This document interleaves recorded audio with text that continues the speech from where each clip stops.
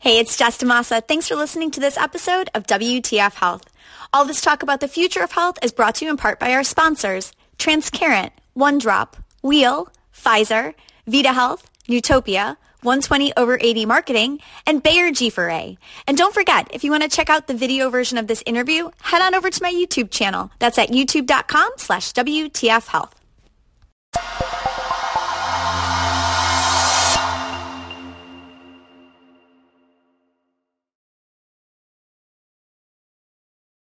Hey, it's Jessica DeMassa with WTF Health. What's the future of health? I'm talking to the who's who of health tech and healthcare innovation. And today I am talking to this legend right here at ATA 2022. This is Alexandra Drain, for those of you who do not know, one of my idols in healthcare. Like, woman to talk about the unmentionables in healthcare and the things that we're not talking about. And so we are going to get into a conversation here about caregivers. We're going to start there and see where this goes. But Alex, so happy to see you. I'm incredibly happy to be here. It is nice to feel sort of back in the throw of things, and what better way to do it than be chatting with you. Oh my gosh, so sweet. Thank you. All right, so let's talk about caregivers, because the organization that you are CEO and founder of now is Archangels. And so you've been like devoted to this space of like yet another unmentionable. It's like taking care of the people who take care of people. So talk to me about, like, start high level, explain what Archangels does, why you founded this, and like what it is that you're trying to do in terms of really empowering the caregiver and like starting a movement behind this group of people. You know, it's funny. You and I have known each other for long enough to know that while I am a huge believer in people feeling personally extraordinarily fired up about something, which I do about this space, having been a caregiver multiple times myself, what actually led us to focus on unpaid caregiving was the data. Okay. So back in the days when I was at Eliza, starting way back in 2000, we found when we were interacting with individuals in data-driven ways about their health, if you gave them an opportunity to describe for themselves what it was that was really driving their health or lack thereof, their ability to focus on better health or lack thereof, it was these things we called the unmentionables. It was these life challenges. And in their words, we finally learned, thank you, Susanna Fox, to ask them, okay, what is it? What they would say back, these individuals that we were interacting with, it's caregiver stress, it's financial stress, it's relationship stress, and workplace stress. So when we left Eliza and wanted to go focus specifically on unpaid caregiving, it was because what we learned, again in this very data-driven way, over 1 billion data points at Eliza, was that being an unpaid caregiver is the epicenter of life sucks disease, right? The unmentionables led us to coin the phrase, it's life sucks disease, because that's how it feels. Yeah. So if you're an unpaid caregiver, you will have financial stress, you have workplace stress, you will have relationship stress. And the other thing I cannot stress enough is being an unpaid caregiver, while it is one of the hardest jobs any of us will ever have, it is also one of the most glorious. It is one of the most magnificent. Any unpaid caregiver out there, I love you, I see you, I support you, you rock. Aww. And so what are you doing with this organization, with Archangels? Like, what are you doing? Like, how are you helping support these people? Yeah. So I'm old. You are not old. Deliciously old. This is what happens when you get older. You're like, I'm not dead. That's fantastic. Is one of the things that I've seen over and over again in the healthcare space is like what I would call like the run to the light syndrome. Like, run to the light. Let's do this. Everything new. What we've sort of seen over time is just because something has been built does not mean you'll be able to engage people within it. So Archangels has really 4 main components. We do campaigns, engagement campaigns, to get to individuals who otherwise would never see themselves in these roles, to validate for them what we call their caregiver intensity, and to figure out what's driving that intensity and what's alleviating it. And then we crosswalk them. Part 3 is we crosswalk them over to resources that exist. They're not our resources. There are so many beautiful investments being made. Telehealth, right? All sorts of resources that exist to help people who need support in any aspect of their caregiving or their care. So we do the campaigns, we get people to be validated in their intensity, then we crosswalk them over to the resources that are specifically helpful for them in that moment. We do that in scale. Okay. And we do that in highly personalized ways, even though we're not the resource. And then, of course, underlying all this, I am a data geek, as you know, and I've always been a data geek, right? Because I think data gives the brain permission to believe, and if you're talking to CFO, you better have the data. We know stories are what engage the heart, and that's where behavior change happens, but you've really got to have that combination, but you got to lead with that data. And so underlying everything that Archangels does is hardcore data that we use to turn around and convince people to invest, whether that's a state, an employer, a health plan. All right, tell me about caregiver intensity. Got a scale there? Yeah, we do. Yeah, and in a past life, what we were looking at was the presence and magnitude of those 4 life challenges against your personal balance of positive and negative coping factors. Caregiving intensity is what we focus on now as it relates specifically to being an unpaid caregiver. What I can tell you is 43% of adults are now in this role as of COVID. 70%, this is from the study we published as part of the COPE initiative with the CDC, partnership with WHOOP, for example. 70% of those 43% of adults as of COVID have at least one significant mental health impact, right? So if you're looking for behavioral health, look no further than unpaid caregivers. 23% of adults across the U.S. right now are in a sandwich generation role. So they're caring for youngers as a parent or guardian, someone under 18, at the same time that they're caring for someone who's older, or people who are older. I'm going to break the U.S. into 4 cohorts because I know you'll roll with me on the geek component. So cohort 1 is not serving in any unpaid capacity at all. And I'm going to look at the ultimate manifestation or unultimate manifestation of behavioral health distress, which is suicidal ideation. So as of COVID, cohort 1, which will say the baseline, no caregiver responsibilities, 4.5% have thought about suicide in the last 30 days. Okay. Cohort 2 is a population who is serving in this parent or guardian role to someone or people under 18. Okay. It doubles to 9%.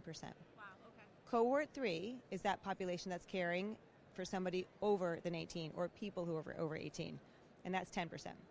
Take a guess at what do you think that cohort 4, sandwich generation, youngers and elders at the same time, what percentage of that, it doesn't have to be elders, I'm so sorry, under 18, and then everything from 18 to 118, however long enough you're lucky to live, what's the percentage of suicidal ideation there?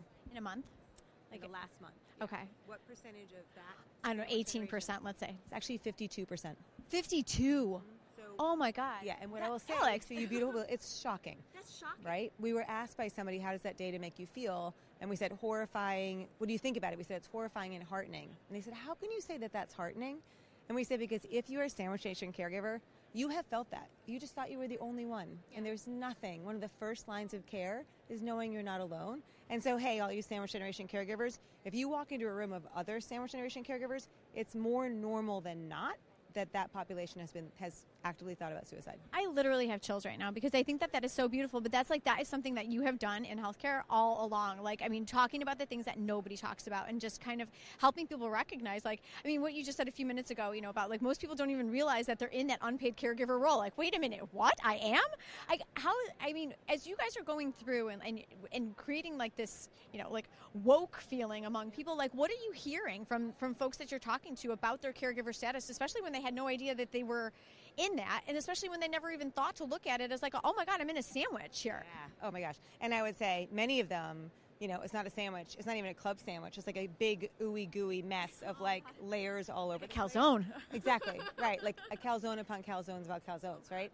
So the first thing and the thing that we hear most often, and this usually happens in a progression as someone is interacting with the Archangels platform, is we'll have individuals start with, I'm not a caregiver. And then what they usually add is, I'm just a daughter. I'm just a son. I'm just a partner. I'm just a neighbor. I'm just a God-fearing person, right? And so as you walk somebody through, the going through the platform is in and of itself an intervention, and that it helps somebody come to the realization, oh my gosh, this is you. And then as importantly, it gives somebody not only validation in that role, but language to use. So I'll give you an example. Okay. Because you're madly in love with your man. Yes. I am madly in love with my man. I will also say that over the last 6 months, our caregiver situation has drastically intensified. We have a 15-year-old and a 17-year-old, and then multiple other situations that we're directly responsible for. I'm seeing a lot of tweets with your dad. Yeah, my adorable, delicious dad. I love that man, right? So he's now moved from Austin, Texas, to be with us in Boston, and that has simmered down. But there's another situation that has flared. And so over the holidays, when things were particularly awful, there was a moment that I stormed, out of my office and went to Antonio, whom I adore. And I was like, I don't think you and I are getting along. Like, I just don't think our relationship's working. Like, this is just not good. And to his credit, partially because he knew the data and partially because he knew the language, he looked at me calmly and said, I think you're just in the red, right? So that's the index puts you in the green, yellow, or red. Okay. And it tells you the top 2 things driving your intensity and the top 2 things alleviating it. By having that language, he averted a way bigger argument. Of course, in the moment, I was like, screw you. I'm not in the red. I'm at How dare you turn my intensity scale against me? What are you thinking? Exactly. But within an hour, I was like, you know what? I think you're right. And my kids use that language, and coworkers use that language. And whenever we roll out across a population, what you see very quickly is people take this 2.5-minute validating quiz, right? It's been called a Cosmo quiz or 2.5-minute therapy session. And then they adopt the language, and it gives them an ability, a common platform to share with other people. I'm in the red, or better, I'm in the green and you're in the red. What can I do for you, right? Yep. So it helps somebody have that way to connect. And then obviously it tells people what they need help with the most, which matters too. All right, Alex, you said you're working with health plans on this and employers, right? So it's like, what's their appetite for supporting caregivers? Because I feel like this is something that is quietly starting to gain some momentum. What are you seeing? Is there enough momentum behind this yet? I mean, what's your take on the people who are paying to provide this stuff? Is there enough interest here? How can we get more? And what's your take on it? So I would say COVID, before COVID, we knew about 21 to 23%, thank you NAC and AARP, of individuals were in this role. As of COVID, everything has shifted, and it's that 43% number. And I think there's a couple things we've seen. First of all, just the sheer volume of people who are in this role and can no longer show up to work or have had to quit, right, or are now seeing horrific health consequences. There's another thing that you and I both know always happens, right? It's one thing to read something in a report. It's another thing when it happens to you. Oh, yeah.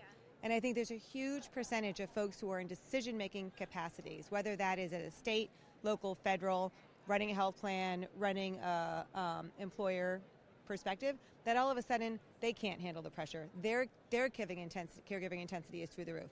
It's amazing how quickly people find the light when they're like, good Lord, this is hard, right? And we published with the Journal of Affective Disorders that if this is your baseline of intensity, right, caregiver intensity as measured by the index, and you're looking at what things further increase that risk of mental health impact, it's the populations who are most at risk. So am I Black? Am I Latinx Hispanic? Am I an essential worker? Am I living in a rural area? Am I younger? Right? So by giving someone an opportunity to be seen in their reality, you can then crosswalk them over to those resources, whatever they may be. If you're lucky enough to be at an employer who has seen the light and they've bought one of these super sexy caregiver support programs, awesome, right? Then we can just crosswalk you right over there. What I would say is there's a lot of employers who either haven't seen the light or couldn't afford it even if they did, but they have other resources that exist. They might have a financial advisor on call. They maybe have a, please Lord, a telehealth platform.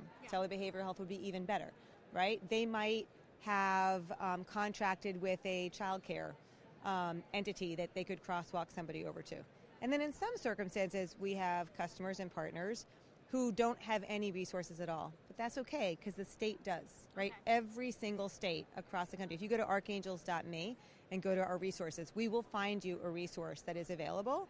It's not going to be as sexy or sophisticated as having a person picking up a phone or answering a text that says, for you specifically with your benefits, this is what you can do, but it's a whole lot better than nothing. Yeah, absolutely. Talk to me about some of the partnerships that you have. Like, I know about you working at Walmart, which is amazing, if you want to share that story here. And I know about you being a spokesperson for Prudential. So, I mean, talk to me about those two. I mean, those are very high profile. Are there any other ones that I'm missing, first of all? But then talk to me a little bit about working with those organizations. I mean, those are mega brands as far as I'm concerned, and the fact that they're interested in talking about caregiving and about the stresses that a caregiver feels from those two wildly different perspectives, like financial services and insurance all the way down to retail. Talk to me about that. So they were related and wildly different. The Walmart experience came about because I had this epiphany that I lived in a bubble. And I felt as though I traveled in these very privileged circles, interacting with people who had the resources and access and ability to care for themselves, for the most part, in the way that they wanted. It's not perfect, but it was something. And meanwhile, I'm reading all these reports that make it very clear that there's enormous disparity and that for the large percentage of the U.S., they don't have access to any support whatsoever. Yeah. And it hit me, I don't have firsthand knowledge of that. And so I wanted to get out of my bubble, so to speak. And so I went to be a cashier at Walmart. And I was at store 2660 in North Reading. And it was extraordinary on so many levels. I think for me, one of the greatest epiphanies was just realizing that we are all way more alike than different. Yeah. If you're talking about something as foundational as caring for someone else or being cared for yourself, it really doesn't matter who you voted for, what club you're part of, which team you don't like. That is something that is akin to all of us. So that was a massive learning. And then the other component was just realizing that at Eliza, we realized, do not wait for people to come into the healthcare system. Reach out to those who are not engaged, and we did that with an omni-channel platform. Yeah. Same thing with Archangels. Like, why was I waiting for people to come into a health plan? A lot of the people that we want to support at Archangels, they've lost their coverage. Right. They've never started a job in the first place. So what we look at is how can we use retail, or now way more broadly, community as the front line of health, and get out into those little nooks and crannies of spaces across the country that have the people who need the help the most, are the least likely to be aware of it, the least likely to have access to resources. We find them, we get them validated, we get them to know that they're not alone, and then we crosswalk them over to these things that exist. Got it. Alex, like, so exciting to hear all this stuff you're doing. One last thing, I have to call out the bracelets here. You're like a jazzier Wonder Woman. I love this. Well, and I will say, because we talked about our work with them on the main stage this morning with Woo. Yeah, so one of the things that we were able to do is really show the impact for unpaid caregivers of that stress as it manifests all the way through to your clinical health. So it is, these unpaid caregivers, they're not just someone you should be targeting because they're rock stars, because they are extraordinary humans, but there is a very real measurable impact on the health, mental and otherwise, of someone who's in this role. I love the way that you are quantifying it, because that is helping support a whole lot of need in terms of being able to articulate. Awesome. Thank you so much. Oh my God. Oh, thank you. Thank you so much. That's Alex Drain, everybody. For those of you who have not had the pleasure of meeting her before, I'm Jessica DaMassa, and for more interviews with the who's who of health tech, as they are changing the way that we do healthcare, head on over to my YouTube channel, youtube.com/WTF Health. Thanks for joining us.